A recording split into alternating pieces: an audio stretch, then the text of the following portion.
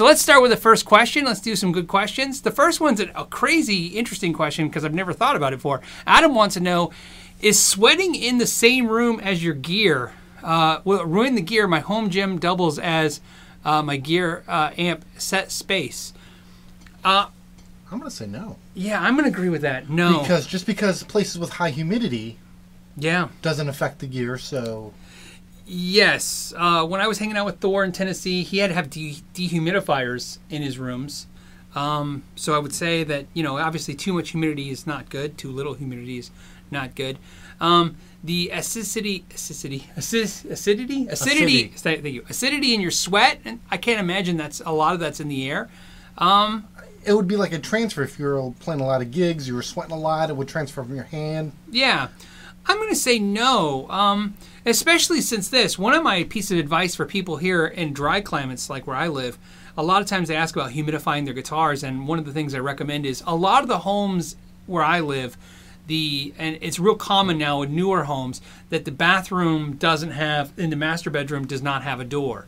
It's like a cutout, and so your water closet has a door, but the bathtub, the main bathroom does not have a door from the master bedroom. So what I tell people is leave your gear in your bedroom when you take showers in the morning, and that'll help humidify your gear, or get that moisture content up instead of buying a humidifier. So I'm going to say, Adam, no, you're good. If you're that concerned about it, it's not going to hurt into the actual amps or pedals and stuff. If you're worried about guitars like strings corroding stuff, I'd throw a blanket over them while you're working out. Maybe that'll help. I can't imagine it will hurt doing that, and I can't imagine you're going to have any issues other than maybe the moisture in the air hurting strings, but that's just strings. And I have a video that is actually almost in post-production right now about strings that'll fix that. Okay. Next question. What do we got?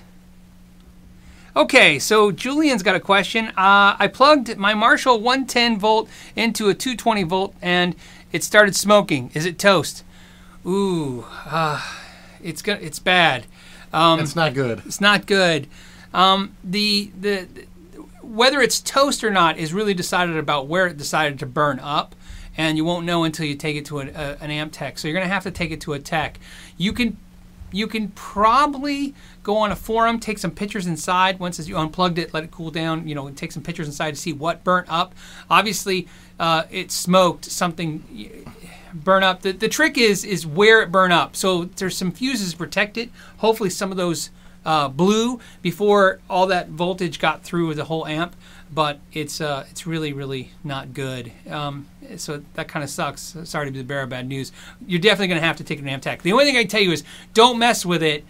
At this point, it really needs to go to a tech. Now, the question is the value of the amp. You said Marshall, but I don't know if it's inexpensive or expensive Marshall. If it's inexpensive, unfortunately, it might not be worth fixing. So if you give us more information, maybe we'll help you on that. Gregory Stone, great question. What does quarter sawn mean? Love that, right? Quarter sawn is the best way to, because it's hard to explain without visual aids, but I'll do my best to explain it like this. Picture a tree, a log. Okay, so if you cut a tree and you're looking at the log, you're looking at circular rings, right? Mm-hmm. Quarter sawn would mean you would cut that log into quarters like a pizza. So you imagine you're coming at the angle of the grain correctly. Flat sawn means you're coming at it rows. So if you imagine that circle, imagine if you cut in quarters, you'll get less wood blanks than you would if you went in rows and got flat sawn cuts. So a lot of guitar necks have quarter sawn necks, and the logic being that cutting that in that pattern, in that grain pattern, makes for a stronger neck. I've never done any personal research to know if that's even true. I've never seen where one neck is better than the other. But all of the guitar luthiers that I trust really believe that quarter sawn is a better product. I do have both quarter sawn and flat sawn necks in my collection. None of my guitars have ever neck twisted, but that being said, I don't know if I've ever seen a quarter sawn neck twisted. I've seen a lot of flat sawn necks twisted. Yeah, if you go online, you can find some animations that actually show you how they do the quarter sawn, and it's really interesting to see. Yeah, and how they figured that out. And personally, for me, quarter sawn I think is better than flat sawn. I definitely think doing multiple multi-laminate necks, that's definitely the best. There's a reason why even the high-end bass companies do a multi-laminate neck. That's where they cut different types of wood, or the same board, they'll cut it and flip the directions of the wood and make it even stronger. So that's something I definitely even like more than that. Justin maybe says, hey, did you guys see Micah's troll burn video? I did. I loved it. In fact, I was just asking you. You said you didn't see it, right? Yeah, I didn't see it. No. You have to watch it. You know what it was? It was just so nice to see what a positive attitude somebody could have about getting a troll. You know what I mean? Somebody who's, and it was a true troll. It was. You know, to me, the worst troll comments aren't the ones that are mean or rude or inappropriate. The ones they're just off topic. You didn't even pick a video for. Because you know why? They confuse me. I don't know if they're lost. Sometimes I worry about them, like maybe like an elderly person that doesn't know where they are in the mall. They make a comment on a video, and I go, that comment doesn't fit the scheme of the video. Yeah, so I don't know where are you lost? Like sometimes I wonder, like, did they flip screens and start typing and just didn't realize they're in the wrong? Like they're on the wrong video. And so that was awesome. So let's see. And Nathan says, hey, Phil, what are you most excited to see, and who are you looking forward to talking to at GitCon? Tell Ralph I miss him making fun of me. Oh, yeah, you were kind of mean to him a lot. No more than you. This is probably true. He's young. He could take it. Yeah. Hey, Nate, just to let you know, the last guy we did that to became a Marine, so... Yes, this is true. Yeah, I forgot about that. Okay, so to answer the question, what am I excited to see? What gear am I excited, right? And who am I looking forward to? I'm really looking forward to meet Pete Thorne. I'm a big Pete Thorne fan, so I'm very excited to meet Pete Thorne and talk to him. Gear, believe it or not, I'm kind of excited about Marshall. I'm most excited about Marshall that they're going to be there, mostly because I've never had an interaction with Marshall where I felt like I could, understand where they are, mentally now. And they're one of the companies that I actually fear for Marshall. I really do. I like Marshall. I think if you're into gear, Marshall is just a brand that's iconic to you. But unlike Fender and Gibson, who I think are still in play and still doing okay, regardless of what people think. I mean, Fender and Gibson are still making products. Marshall seems to be constantly losing ground every year. Yes. And there's a lot of head scratching from the community because they see the products and they don't understand where this product is coming from and who's it supposed to be for. Yes. Where is it going? And I've had not one, but at least two amp companies tell me once, smaller amp companies tell me that if Marshall would get back in the game and focus on where the market's been going with amps, they would just annihilate everybody. And so they literally told me they live in a world where, because Marshall's not doing... and so I'm curious about that. And if you guys know it, so I'm not trying to be vague. It's because we've talked about it. There's a lot of products out there that are really great, but if Marshall had a product in that category, they would be a contender. Yes. Yes, absolutely. So let's see. Marshall is a great company. Yeah. There's a crazy history with Marshall amps. Yes. And sometimes now when you go on, you're looking at them, you're like, man, what? Like, who thought this was a good idea? Well, you know what it is? I don't understand when there's 50 brands copying a brand. Yeah. And yet that brand isn't. Yeah, they make the left turn and they're like, yeah. Yeah. So it's kind of out there. So let's see. Okay, next question.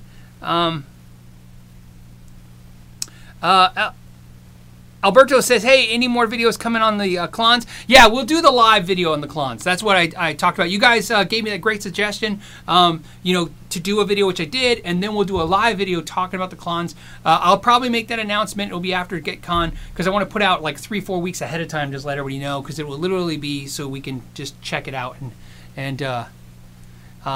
Lawrence got a comment. He's chiming in. He says, Marshall doesn't seem to appear to listen to their customers.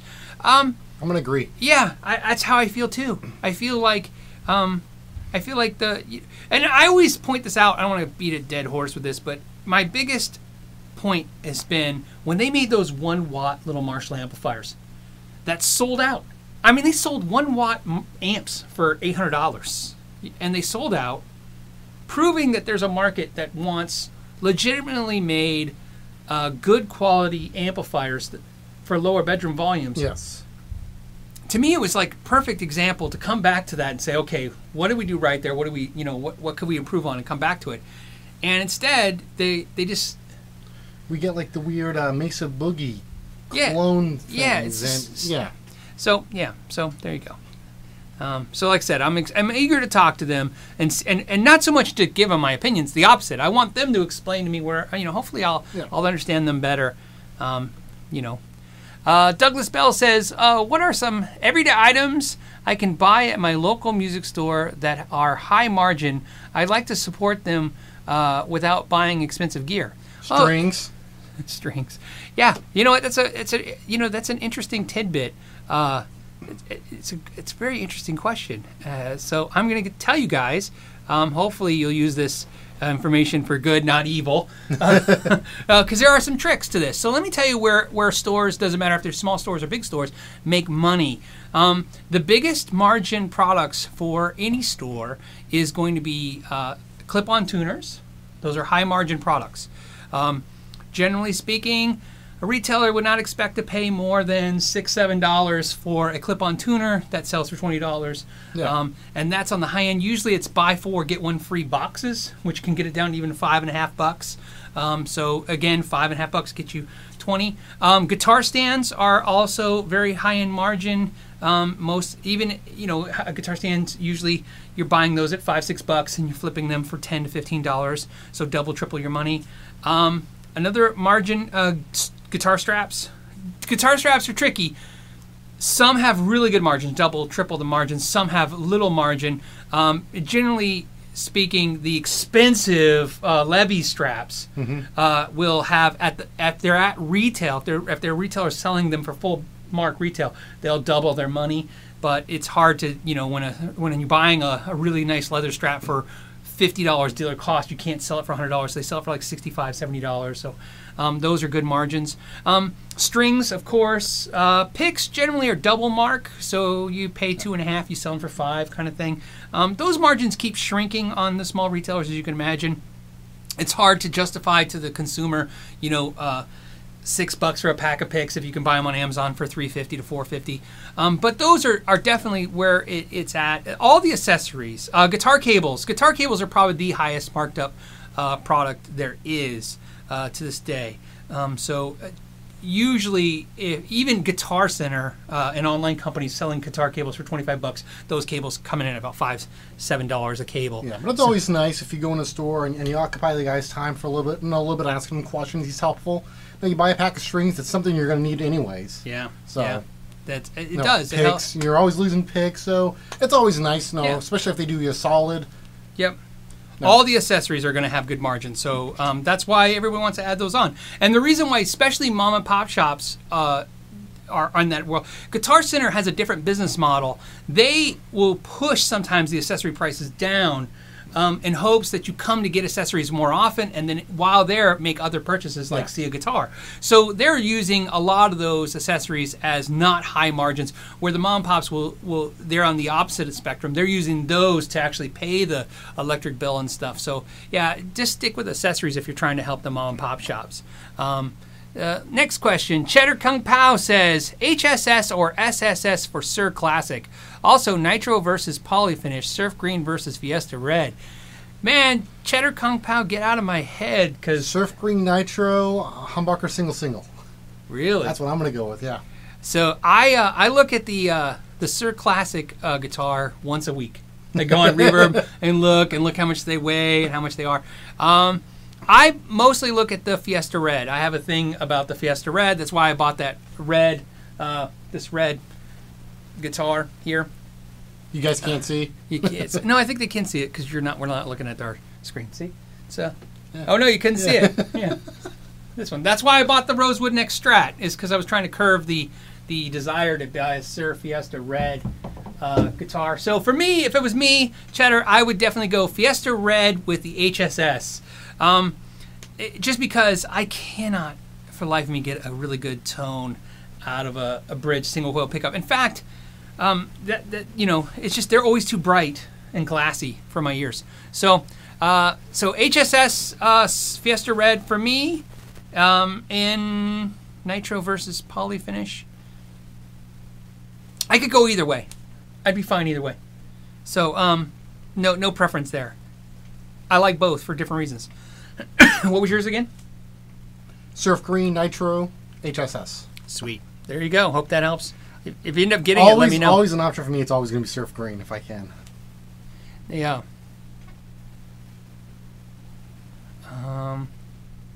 So Justin's got a question. Justin says, I went through 5 snarks before I bought a clip-on Polytune. What's your go-to headstock tuner? Snark. Yeah, your snarks, right? Yeah. I have the Korg. I've gone through a couple different Korgs.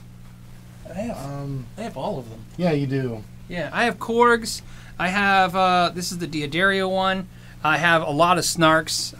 Snarks on your Les Paul. But right now I'm biased, so I'm gonna take myself out of the question. Here's why: since I've been doing the YouTube channel, I've had a couple companies just really be nice to me, for legitimate reasons. I mean, most companies, that are nice to you for having a channel, they're just trying to get you to do an infomercial or something. And sometimes when I talk to them and they're not, I tell them I'm not interested in doing that, But Dane Electro has been really nice to me. They were the only company, I don't want to say only, they were the first company to ever contact me, say nothing other than, can we send you something? And they just sent me something. They just wanted my address. They didn't want to talk about what I wanted to say or think. And so, long story short, they were nice enough to me that I feel guilty about using other tuners. So I bought a box of Snarks a couple weeks ago. So I have a Snarks for all my... I like the Snark. It's a good tuner. And I wanted to help Dane Electro since they were really nice to me. If you guys saw on Instagram, I had the new Pride of Texas pedal. They just sent that to me. I mean, no joke. They just sent me an email and said, hey, something's in the mail for you tomorrow. Enjoy it. And it just shows up. And I don't know if you guys know, I mean, when they do that, they don't know if I'm going to review it or talk about it, if I'm just going to keep it. And so there's no strings attached. So really cool company to do that. Most companies want to make sure that you're going to say something nice. Huh? Going after, someone else asked earlier, what do you think of the Pride of Texas pedal? I love this pedal. Yeah, I love. Okay, so let me talk about it real fast. It's metal. It looks plastic, but it's metal. And it's built really well. It sounds really, really good. I'm doing a full review. I started doing it today. I'm very excited about it. I like I said, I didn't know anything about it. It just showed up. So I looked it up after I checked it out. It's $79. I thought that was very reasonable. Yeah. We were playing with it for an hour today, right? Yeah, we were. It's awesome.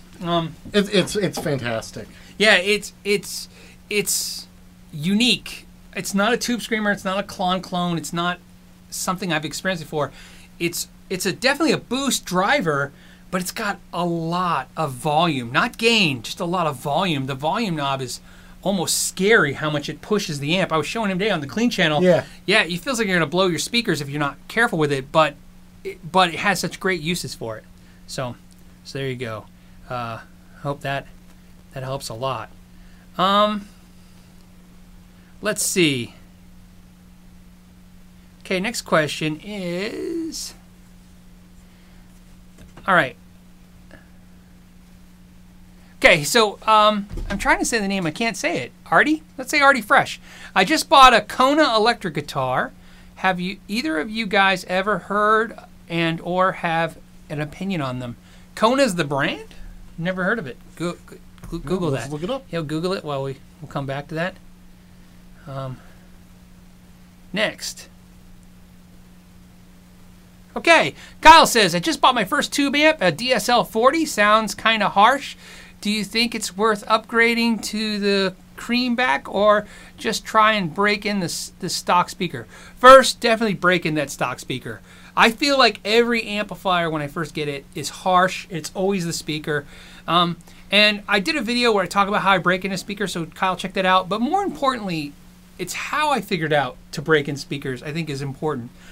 Sometimes we would pull our amps out to display in the store, and we didn't like them. And over time, weeks, months, days, whatever, you go back and the amp started, you're like, I don't remember it sounding this good. And after a while, we didn't know, I never thought about it until one day it happened. somebody was playing an amplifier. I don't even remember the amplifier. I just remember a customer was playing the amplifier, and they're like, okay, I'll take it, but I want one new in box. And we're like, okay. So someone got a new box. They left, and they came back about an hour or two later, and they're like, this doesn't sound right. So we plugged it in. I thought maybe it was defective. It was, and I'm like, no, it sounds fine. So we A/B it, and the other one sounds so much nicer, smoother, less harsh. And we're like, so we thought it was just. So we actually got another one out of the box, and it was harsh. So we had him take the original. So I put one of the ones we got out of the harsh because there's nothing wrong with it. Put it on display. Same thing over time. It softened up. It's just sometimes amps just need work in. That's the first thing I would recommend before I would change out the speaker. I remember the guys used to talk about different ways they would break in the amps and break in the speakers. So that's the Kona. The Kona. Okay, so I'm looking at it right now. Yeah. What's the price point on it? Well, that was $219.95. Oh, okay. So it's so cool. It's an import guitar. Yeah. I don't know much about them. Sounds cool. So it's a Strat style guitar for $219. We don't know if that's the one you got, but we're going to guess it is. Yeah. But yeah. Yeah, seems cool. Yeah. I can't imagine it's, I can't imagine it being bad. I talked about at the NAMM show, the summer NAMM show, that I hung out and talked to Trev Wilkinson of Wilkinson Bridges and stuff. And he said something to me that he said, remember, all Strats are just an alder body with a maple neck screwed to it. He goes, not bolted, wood screwed into it. He goes, it's as simple as that. Which... I knew that. We all know that. But it was funny to watch when he said it. Like, it just really kind of made you realize sometimes. What it really is. What it really is. It's a piece of maple, wood screwed to a piece of alder. With some strings on it. With some strings on it. We Backtrack says, my question is... Nah, no question. Just wanted to say thanks for a great channel. Okay. Well, you're welcome. Thank you. I appreciate that. Let's see. Next question.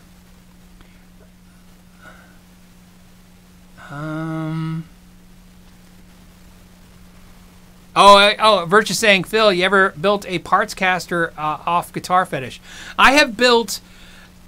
I can only exaggerate this, but I don't know the answer. I'm going to say 100 parts casters for customers, maybe more. I can tell you right now, I have done at least 4 or 5 dozen guitars where people brought me parts, put it on the counter, and said, "Okay," and then go just put it together for me. For everything from Warmoth stuff to low end stuff to Fetish, and so yeah, stuff the guys had built themselves. Yep. And what I've learned from all that, not so much to put it together, but what I learned from it was, stick to guitars like brands like Guitar Fetish and Fender, Squier, brands where the parts are interchangeable. A lot of the frustration I had ever putting stuff together is when nothing lines up. In fact, pick guards are a huge, huge deal. I highly warn against buying the wrong pick guard. People think that pick guard material is what matters. What really matters is the placement of where the cuts are. One of my all-time pet peeves about pick guards, especially Strat style pick guards, is that the bridge, whether it be single or humbucker, is cut into the wrong spot and moved about 1/4 of an inch to 1/8 of an inch towards the bridge. This is real common, and so what happens is that pushes the pickup 1/8 of an inch, 1/4 inch towards the treble side of the more treble side of string tone by the bridge. So it's really frustrating because the cutouts in most Fenders, whether they're Squiers or Fenders, is so big that pushback, you don't notice it when you put it into the body because the pickup still has enough room to go into the body. The frustrating again is the tone. It's really bright and shrill. It's not in a really nice, pleasing place. So make sure when you buy aftermarket pickguards that they are in the right spots. So there you go. Especially on the humbuckers. There you go, Lawrence, right there. Yeah. What did Lawrence say? Oh, drum. Yeah, for breaking in speakers. He said it's drum machine for 12 hours into an amp, well broken in. Yep. Yeah. Yep. I'm going to agree with Lawrence. Absolutely works perfectly. Yeah. In fact. The thing I've asked everybody that I think that knows about speakers, and basically what I got from is just keep the speaker moving for a few hours. That's all it's got to do. The speaker just moves. Hold on. Yep. So Maddie asked, "Hey Ralph, have you ever considered an Orville as an alternative to Gibson if you're still after an SG?" No, because it's in my head. I need a Gibson SG. Yeah. It's in my head. It's been in my head for years. So even when we were a Gibson dealer, Yeah. every time we got Gibsons in, I would go through all the SGs trying to find one that I liked, that I wanted. Yeah. Again, and the only reason why is I'm an Angus Young fan. That's the only reason why I want an SG. Yeah. And it's got to be red. It's got to be red. Jonathan says, will Soldano ever become big? You know, I thought the Jet City thing was gonna do it for him, because I think that was, you know, those are essentially gateway amps. Those amps get everybody the amp, so they get it in their hands, and then they could see whoa, I like the quality. Maybe I should upgrade to a Soldano. And then he has an amazing deal where I think you can get any Jet City amp and send it to him, and then they'll mod it up and make it even better. So I don't know. You know, I sadly enough, I think Soldano has settled into the idea, which is not a bad thing, into the idea that he makes high-end expensive amps, you know, right? And if you want one, they'll make one. But he's done everything right. He's got fame. He's got notoriety. He's got a cool-looking amp. It's got a great sound. I mean, it's been used on some amazing albums. You know, Soldano amps are a who's who of great players have played them, from Queensryche to Eddie Van Halen to George Lynch. I mean, you know, there's just no end to it. So Chris asks, any experience with Bulgara amps? Pros and cons. Yes, a lot of people like them. I've had nothing about them sonically or physically with the sound has bugged me. I just hear so many people have also told me that they break, so it's always been a concern. But every time I make that comment, I have 10 other people tell me, I'm like, mine's never broke. Yeah. So that's all. So that's what it is. They're inexpensive. They're good. They're not great. You know, I don't think they're meant to be great. I think they're meant to be good. They're essentially they're like what Peavey used to be. They're a good product for the money kind of thing. Mm-hmm. So the only thing, you know what, and that's probably where it's in my head. The reason why I got, you know, the breaking thing is, I think it's because I hang out with a lot of amp techs, and as soon as they break, they got to throw them away. They're just not worth fixing. You know, you can't buy an amp for $300, $250, and then want to pay $200 to fix it. So there you go. Unless you really like that amp. Yeah, of course. So there you go. I probably need to try some more Bajera amps. Probably need to. So I've said in the past when that came up that they knock off a lot of the inexpensive brands, and I thought that was kind of weird. I wish Bajera would knock off, if they're going to knock off something, they should knock off Bogner and Soldano. Knock off the, you know, I think the idea is, for me, amp company, if you're going to make a clone of somebody, make a clone of something I can't afford. Yeah. So I can tell you right now, if Bajera made a $600 or $500 version of a $3,000 amp or $2,500 amp, I would definitely be interested in checking that out. I'm not going to lie. I'd be curious. So, okay. Let's see. Okay, next question is... There's a lot of guys talking about cool guitars.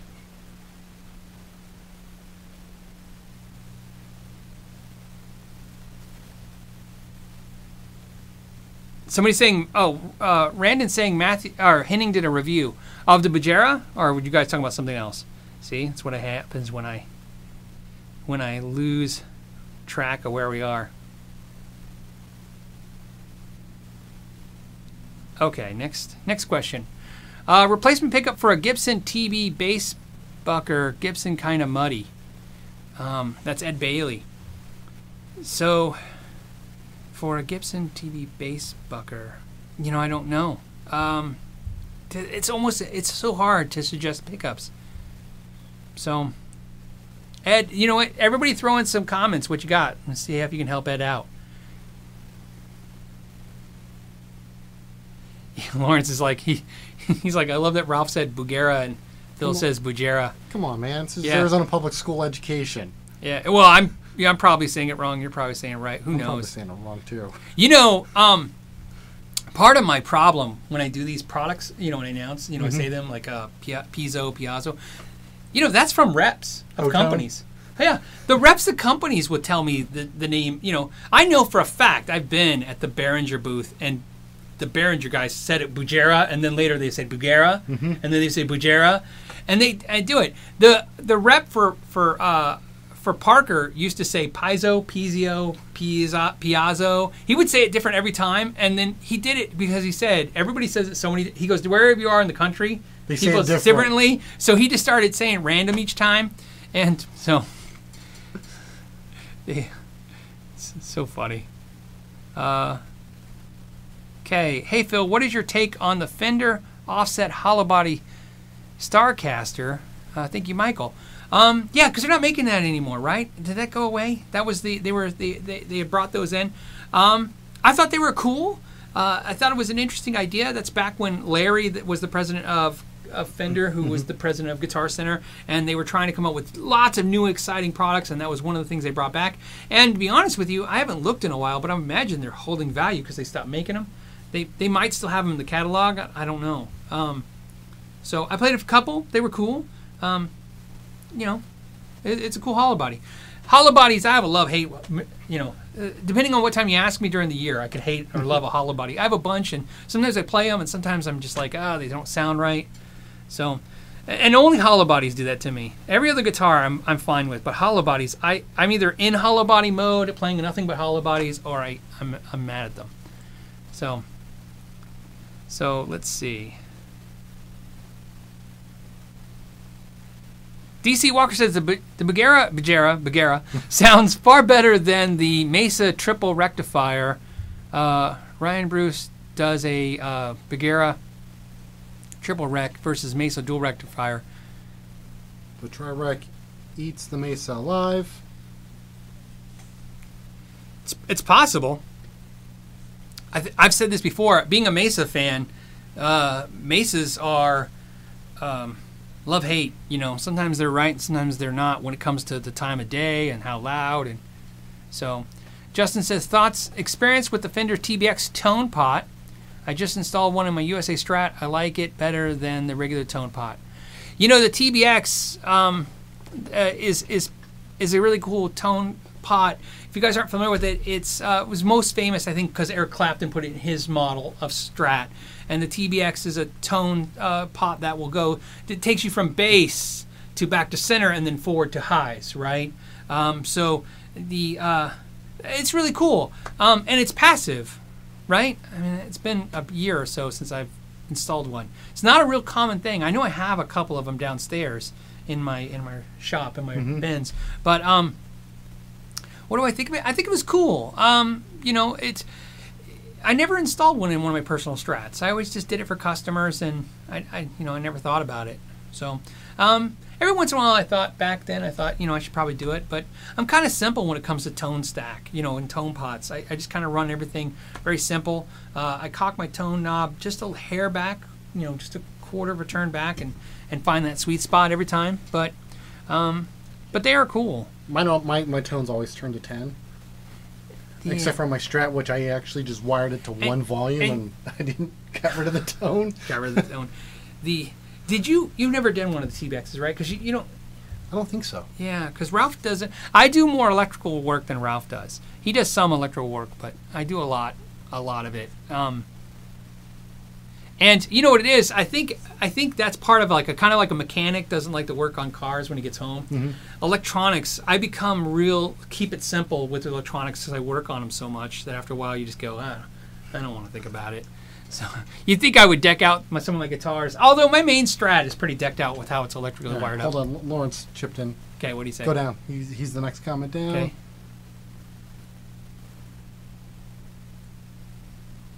So essentially a standard tone pot with descent at noon. Descent at noon. You mean detent at noon? Like, yeah, it clicks in. It's essentially a standard tone pot with a detent at noon. No, I don't think you're right. Lawrence. I shouldn't really question Lawrence, but no, it definitely, the TBX circuit definitely pushes. Like I said, it's not pushing anything because it's not active. It removes. It's basically, you know what? The best way to probably think of it this way, Lawrence. I'm pretty sure it's just like a tone pod. It removes high frequency one direction, then goes to the center detent spot, and then I think it removes low frequency because it definitely has a part where it's. So I have to. Lawrence said yes. Okay, cool. Yeah, because I'm like, I know it's been like I said, it's been a little while, but I've installed a ton of them. This is the only way we're going to argue with Lawrence is over the internet. Yes. Yeah. Trust me, I usually don't want to. Okay. Let's see. You guys have some cool questions today. I appreciate that, and it's fun. This is the best thing to do is just talk gear. It's like talking sports, but better. Frank's talking about Eric Johnson and his semi-hollow Fender Strat. Yeah, he says Eric Johnson's loving his Fender semi-hollow Strat, and he said he's using it almost exclusively these days. Have you ever tried one? If so, what'd you think of it? Yeah, I believe it or not, I owned a semi-hollow Strat by Cole Clark. Remember Cole Clark? Oh, yeah. Yeah, so I had a Cole Clark semi-hollow Strat for a short time, and I really liked it. It was really cool, and it was super light, and that's why I got rid of it. It was so light that it just started making me feel like every time I picked up a normal guitar, it just felt. It was weird. I mean, it was like 4.5, 5 pounds. It was like air. Yeah, it was weird because it felt so light, it felt fake. Yeah, it felt fake. So that was in that one particular guitar, and that's the instance. But it was Cole Clark was the brand. It's an Australian company. So yeah, I would imagine it's a cool idea. I mean, they have semi-hollow tellies for forever, so a semi-hollow Strat just seems to make sense. And right now I'm playing. My semi-hollow reclaimed, and I think semi-hollow guitars tend to pronounce the mids more. Something happens with the way the string moves that the pickups can hear. The string just produces more mid frequency. It's basically how I feel. So it's nice because it gives you bigger notes, but it also makes your chords kind of sound a little nasal, which is why I have a love-hate relationship with semi-hollow guitars. Sometimes I'm in the mood for that sound, and sometimes I'm not. Shannon McCoy says, what happened to dial tone pickups? They just disappeared, but I can't find any info about them. I didn't know they disappeared. Why is it? Why, or if they'll come back? Shannon, the truth is a lot of companies are kind of disappearing right now. This is a giant reset button for the industry. The new world of internet and stuff. In fact, I'm pretty sure my understanding is I just heard that Seymour Duncan, who was selling direct to customers on their websites, is going to stop doing that and just go back to dealers again because they were having issues with the company that was providing the shopping cart. So for their website. So there's a lot of things like that. A lot of companies disappear just because it's so. Drawing with Micah says. Have you tried the JHS Boss Angry Driver? I didn't get a chance yet. I was going to check it out this week and go see if I can find one, but I haven't checked it out yet. It's like everything. I'm afraid to like it. It's just another thing I have to add to the wish list. But like I said, we talked about it last week. I thought it's an interesting idea. So... Jamie wants to know, why was the Squier Protone discontinued? Fender is really an oddball company. They will discontinue product all the time, and it's not because it's not selling well. It's just because everything has to be epic with them. They are as a company almost unique in the idea of like Apple computers. Like if it's not rocking, if it's not selling, if it's not the number one thing that people want, they kill it. They are notorious for that. So that's that's what happens in the Squier line. And then also too, one of the things that happens with companies, especially of that size, the product managers are only given so many SKUs. They have a budget to produce so much product, and they have to have the product. You don't want to be in a situation where the dealers are calling to order product and they don't have it. So a lot of times they have to make decisions. Like, hey, we're only allowed 50 SKUs, so we want to add 10 SKUs this year, which means 10 SKUs have to go away. So, they get rid of something just because they want to add something new. And a lot of times overseas, another problem is the factories don't deliver. That is really a very consistent. Every brand is dealing with that, and they deal with that every day. There are tons of stuff when it comes to overseas. The Chinese factories do not fulfill agreements all the time. All the time. We would constantly have delivery issues as dealers. You would wait and wait and wait, and then finally the company would say, yeah, the factory never shipped. One year, I want to say, I can't remember the year. Maybe you'll do better if you remember when I tell you the story. One year, we couldn't get banjos for the entire summer. For 3-4 months, no banjos, not a single one. And here's what's interesting about that. There is like one factory that makes all the banjos that are over in China, okay, right? So in China, there's like one factory that does all of the banjos. And like one factory that makes ukuleles. Yeah, it's weird. It's not like normally in guitars and stuff, there's tons of factories in China. But in China, I think there's only one banjo factory. And it was because there was a few, but when that movie came out, Oh Brother, Where Art Thou, it was a huge surge in banjo sales because of the movie.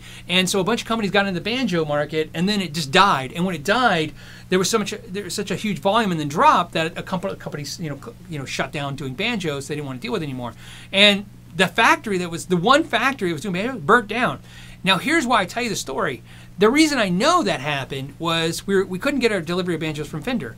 And then all of a sudden Washburn's like, oh, we can't fulfill the banjo delivery. And then all of a sudden it was not Breedlove. What was the other company? It was another company that we deal with. Oh, it was Dean. And then there was another company, and there was another company. All of a sudden we're like, what? And then we start calling around like Johnson, right? The smaller companies. And they're like, yeah, we don't have any. We didn't get our delivery yet. And none of the companies were saying anything. All of a sudden there was just like, and so I was sitting there going, I guess everybody's selling a lot of banjos? And then, so I asked around, and then finally somebody who knew said, oh no, what happened was the factory that made it burned down, so it's going to take a couple months to retool a different place. And so that kills line 2 sometimes, is that just the factory that's making it. We had that also problem in 2009 when the recession hit. A lot of stuff stopped showing up because a lot of factories stopped making musical instruments and started making furniture. Yeah, I remember that was a big thing. It was a big deal. They stopped making, because they weren't selling, so they were like, screw it, we'll just make furniture. So, and they didn't say anything. So manufacturers were waiting for an order of 4,000 guitars. All of a sudden, when those didn't come, and who was it? I remember someone came to us, they're like, yeah, we don't have any guitars. What happened? Like, they're making furniture right now because that's selling. Yeah. So that stuff happens. And there's nothing they can do to enforce the contracts, because that's what we learned. We're like, well, what do you do? And they're like, nothing. The factory doesn't care, and there's nothing to enforce. So it's like find another factory. Find another factory. That's what they got to do. So okay. So next question is okay.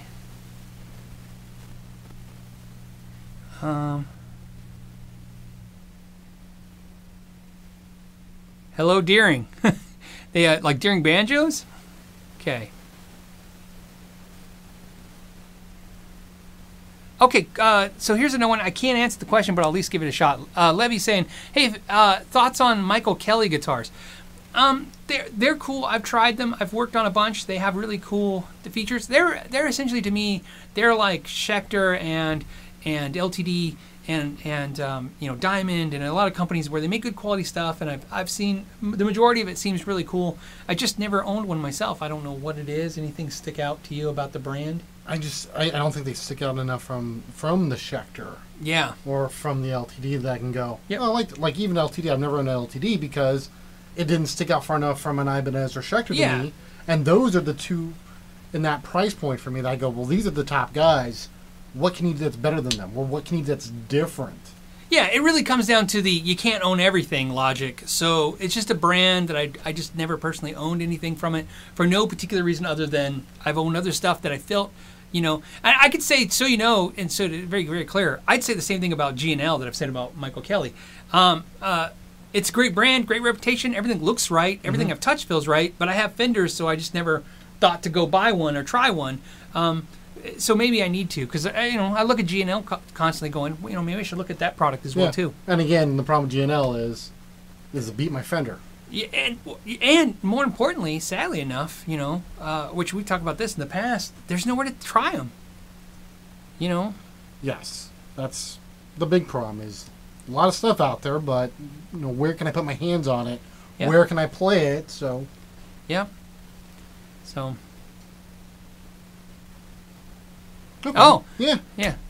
So it appeals to you because they have radius and pickup options. Yeah, like I said, Yeah. the good news is Levy, is I can tell you this. I've never had a bad experience with Melico Kelly working on them. I've worked on maybe a dozen over the years, and I've had friends that had them and they're happy with them. Like I said, and they look cool. So everything seems right. I just never found I mean, them to buy. if it fits you, that's what's the important thing. Yes. Yeah. Okay. Okay. Kristen is saying she owns a Michael Kelly Enlightened, and it's great. 6 pounds. 6 pounds. Sounds great. Doesn't aggravate my arthritis in the neck. Awesome. Yeah. Right? Yeah. And they look cool. I mean, they have look cool and they sound great. So it sounds good. Okay. I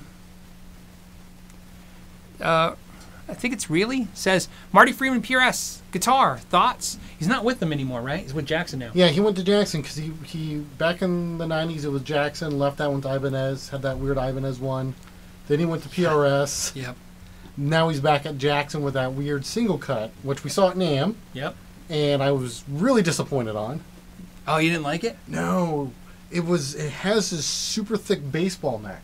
Oh, it reminds me right. of the Paul Gilbert Fireman. That's the Jackson we're talking about. So yeah, you know, it's the Jackson. Yeah, right. It was thick, and that guitar was heavy. Both the Jackson, it was heavy. U.S. made, yep, and the import, both were ridiculously heavy. Because I always loved the Kelly models. Yep. So I was like, oh yeah, this is gonna be great. You know, it's got a cool shape. It's gonna have this super cool neck on it. No. Yeah. The PRS one was pretty cool. The for a fun note, if you ever get bored, look up when he was with Ibanez. A lot of people don't know he was with Ibanez for a while because they didn't have a lot of them in the U.S. It has no knobs. Remember, it has no knobs. I think it didn't have has like no a volume knob. no knobs and no switch. I think it was on off. Yeah. Yeah, it had on off switch. Because even his USA Kelly model back in the day was one pickup. Yep. One pickup, one volume. One on off switch. That's it. So there you go. Salvador says, I recently discovered a Little Thunder pickup. Have you heard of them? It's a neat idea, but they aren't really many good reviews on them. Yeah, I think Mary Spender did a review of it. It's a pickup that creates the bass note as well as the guitar note, if I'm not mistaken. I checked them out. I thought they were at the NAMM show. Can't remember if they were this year or last year, but I've definitely seen the product. Seems cool to me. It's a niche thing, you know, right? Yeah. So it's not that it's not good or bad. It's just like I just need to have a reason for needing that, and installing it in a guitar and saying, okay, this guitar is going to have that feature. So that's basically all the issue. But other than that, it seems really cool. But I know Mary Spender did a review of it. I'm very sure of it because I think that's where I saw it first. And then Matt O'Neill says, experience with Jet City amps. Matt, we already kind of talked about that earlier, but Jet City amps I've had great experiences with. I think they're definitely, of all the inexpensive line amplifiers in the recent years, like Agnator and Blackstar and all that stuff, I think Jet City has been one of my favorites for quality and just the way they feel and sound when you hear the tone. They kind of feel tubey to me, less solid state with tube push, or mix. Mm-hmm. They seem more legit. Very, very cool product for sure. Oh, somebody's agreeing with you, Ralph. I mean that the Jackson was a monster guitar. Yeah, I love those Kelly models. And when we were Jackson dealer, every time we got U.S. models in, I always I need one of these. Blue Voodoo. So 2 questions. First, David says, are vintage Fenders better? Well, depends. Yeah, I can say I know. I not to me, to somebody yes, to me no. I can tell you. I'll tell you this, and maybe this will help you. So working on as many vintage guitars, and I've owned a few. Okay, so I've owned a few, but I've worked on a ton of them, and here's what I learned working on a ton of vintage guitars over the years. There are a lot of really good ones. They're just magical. They just have something. It's maybe the age, maybe being played for years, maybe it was just everything was right the day it was built. I don't know, but there's something great about them. What I learned is those always came with the same person in for repair. They've had it forever. They're never letting it go. Yeah, they bought it back, from the store back in '62. Yep. So I have a theory when it comes to vintage guitars, and this is the theory that's helped me stay away from them. I think that a few of vintage guitars are amazing. And the players that have them, unless they get in serious financial problems, keep them. And then a lot of vintage guitars are turds. And those constantly get resold. They get sold. So I think a lot of times when you see a vintage guitar, you see it get sold, and then that guy, he does everything, and he takes it to his local luthier tech, and that guy does everything he can to it, and then he messes with it, and then he sells it off, and then another person does the same thing, and they just keep churning and churning and churning because they can't figure out why it's not great when a vintage guitar is supposed to be great. And the truth is, vintage guitars are no different than any other guitars. Some are great, some are not. It's a thousand reasons and variables that that happen, and generally speaking, I think that a lot of times playing the Magic ones drives that price point up of all of them because and most of the price point on vintage guitars is really driven by availability. 59 Les Pauls are expensive because they're not available. Yeah. I mean, that happens with anything. Once you can't have something, then it's a finite resource. Once you turn anything into a finite resource, the value is going to go up because. Well, I think we all, because we've heard for so long, that there were these magical era of guitars, yep. And if I get one, I'm gonna get tone. I'm gonna be so much better. Yeah. And the truth is, it's just a guitar. Yeah. What I have to say about all that is never any good to anybody, which is it's luck of the draw, and I mean luck of the draw by finding it. Any guitar, new guitars, old guitars, most of the guitars I have.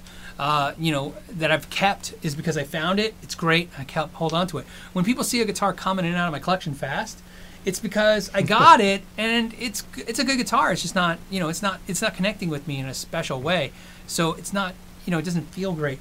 And it takes you a while, to come to that realization.